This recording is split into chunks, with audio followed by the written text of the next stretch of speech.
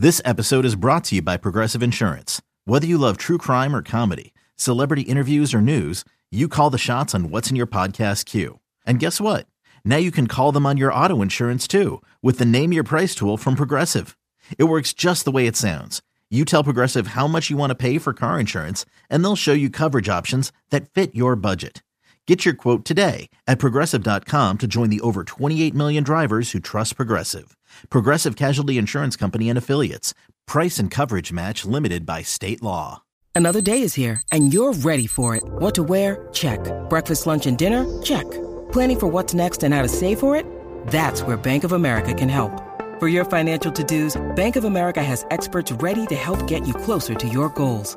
Get started at one of our local financial centers or 24/7 in our mobile banking app. Find a location near you at bankofamerica.com/talktous. What would you like the power to do? Mobile banking requires downloading the app and is only available for select devices. Message and data rates may apply. Bank of America N.A., member FDIC. When you need mealtime inspiration, it's worth shopping Kroger, where you'll find over 30,000 mouth-watering choices that excite your inner foodie. And no matter what tasty choice you make, you'll enjoy our everyday low prices, plus extra ways to save, like digital coupons worth over $600 each week. You can also save up to $1 off per gallon at the pump with fuel points. More savings and more inspiring flavors make shopping Kroger worth it every time. Kroger, fresh for everyone. Fuel restrictions apply. This is It's Always Game Day in Cincinnati with Lindsey Patterson and Mike Santagata.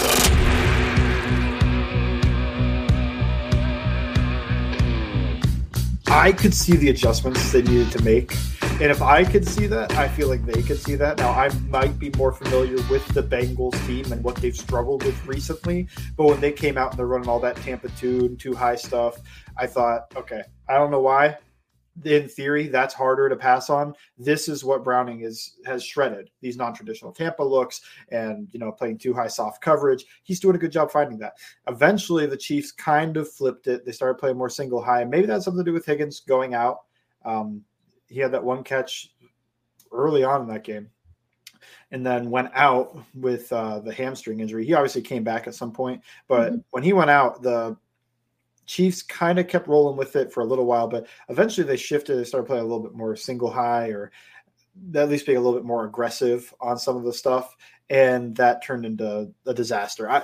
Once the Chiefs changed from being light in the box to being heavy in the box, the Bengals just can't run against that. They're not built to run against heavy boxes, and this is exactly what Pittsburgh did to them twice, and it's what Kansas City, they took the blueprint.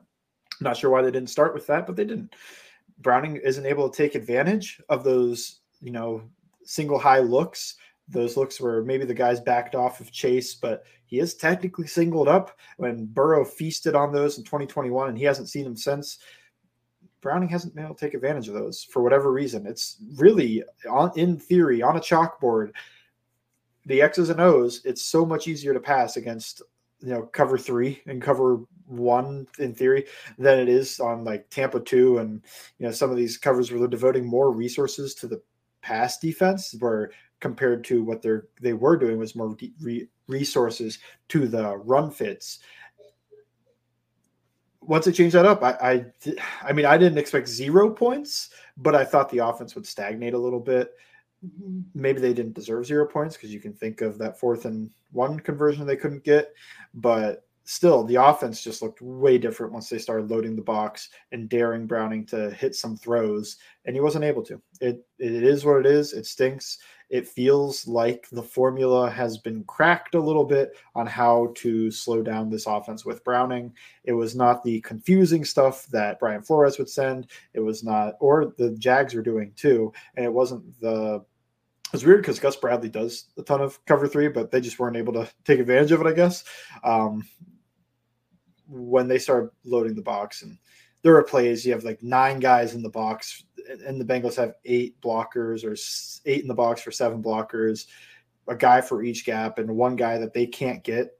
And it just stinks that they're not able to block it because they don't have the guys that can, outside of their O-line, that can punish people. You've got Drew Sample, and that's it. So if you want to go heavy, you're adding in guys that aren't really great blockers.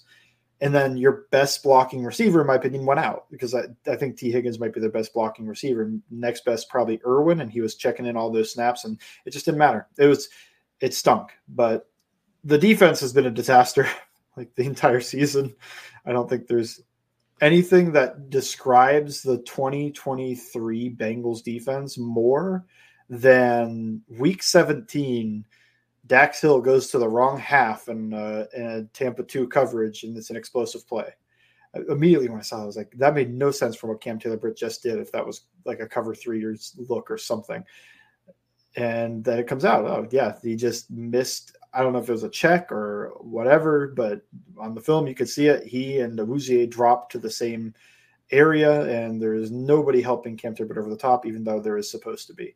So that play alone felt like it described the 2023 Bengals defense, or maybe Pacheco averaging 7 yards a carry and 130 yards on the ground. I don't know why they didn't use Pacheco more in the first half. Hey, it's Kaylee Cuoco for Priceline. Ready to go to your happy place for a happy price? Well, why didn't you say so? Just download the Priceline app right now and save up to 60% on hotels. So whether it's Cousin Kevin's Kazoo Concert in Kansas City, go Kevin, or Becky's Bachelorette Bash in Bermuda, you never have to miss a trip ever again. So download the Priceline app today. Your savings are waiting. Go to your happy place for a happy price. Go to your happy price, Priceline. They were averaging like 8 yards a carry then, and then I saw him come out and empty. I was like, thank God. Yeah, I mean, imagine if Pacheco doesn't play in that game, the Cincinnati Bengals probably win it. I don't know. You don't think so? I think most running backs would have had a good day against what the Bengals presented. That's true. That's true. We would have instead been talking about how Clyde Edwards-Helaire went for 100 yards. I'd rather Pacheco. Pacheco's my favorite. 5 yards a carry. Pacheco is my favorite Chief. I will say that. He's one of I love watching him out there. Not when he's playing against the Bengals. But they're not saying Chris Jones. Yeah. I'm already on the agenda. I'm already on the agenda. Yeah. Chris Jones is going to be a Bengal. Did you see him go up to Joe Burrow after the game and he said, "This game misses you"? Yeah. He's always respected Joe Burrow. Like, yes. People hated Chris Jones after the championship game, which whatever, I get it. You know, he just dominated the Bengals O-line in that game. But then they did the top 100 list, and he's being like the most complimentary person to Joe Burrow about how hard it is to bring him down. And even when he's complained, he's like, that dude just keeps escaping me, and I can't, you know, like, it makes me so upset. And that's why he was also so excited when he finally did sack Burrow. It was this guy's escaped him so many times that it felt so cathartic to bring him down. The one that stands out is the first AFC Championship game when nobody talks about it enough that Joe Burrow ran for that first down. Jumped out of his reach. Or you could talk about the 2021 matchup in the regular season where Chris Jones ripped his nameplate off the back of his jersey and he stayed on his feet. Could you imagine, though? Could you imagine if he was a Cincinnati Bengal? I'm already saying, look, interior is where this team needs to go big time. If it's in the draft, if it's free agency, if it's both. It's the biggest need. It is. Yeah. Because let's talk about, again, we will get back to finish this game and look forward to what's going on with Cincinnati Bengals, obviously out of the playoffs, but everything like that. But if you fix your interior, I mean, the Texans game stands out for me. The running back had a career day against this team. While Reeder was having a good game. Yeah, but at the same time, that's what's been amazing is the interior has been so bad that while Reeder is playing good, near the level of he's played the past 2 years, it still stinks inside. But they were just banking on the guys they had in the room. And they were like, it's going to work. It's going to work. Let's see what happens. And it was a big need going into the season. It was a big need last offseason, just talking about it when the season ended. It's still a huge need for this team. I will be shocked. Well, I guess they're still going to go best player available because when it comes to the draft picture, the highest they can go is 13, which is a very big possibility. Or I think the lowest is 16. I don't really think they make much movement, to be honest with you. I think they're just kind of right there, and they're at 16 right now. But for them, you've got to fix the interior. And if you fix your interior, we're not going to be talking about the safety struggles as much. We're not going to talk about the explosive plays as much. You're going to get pressure on the quarterback. That is going to help everybody else on your defensive line. And that's just something that they currently struggle with.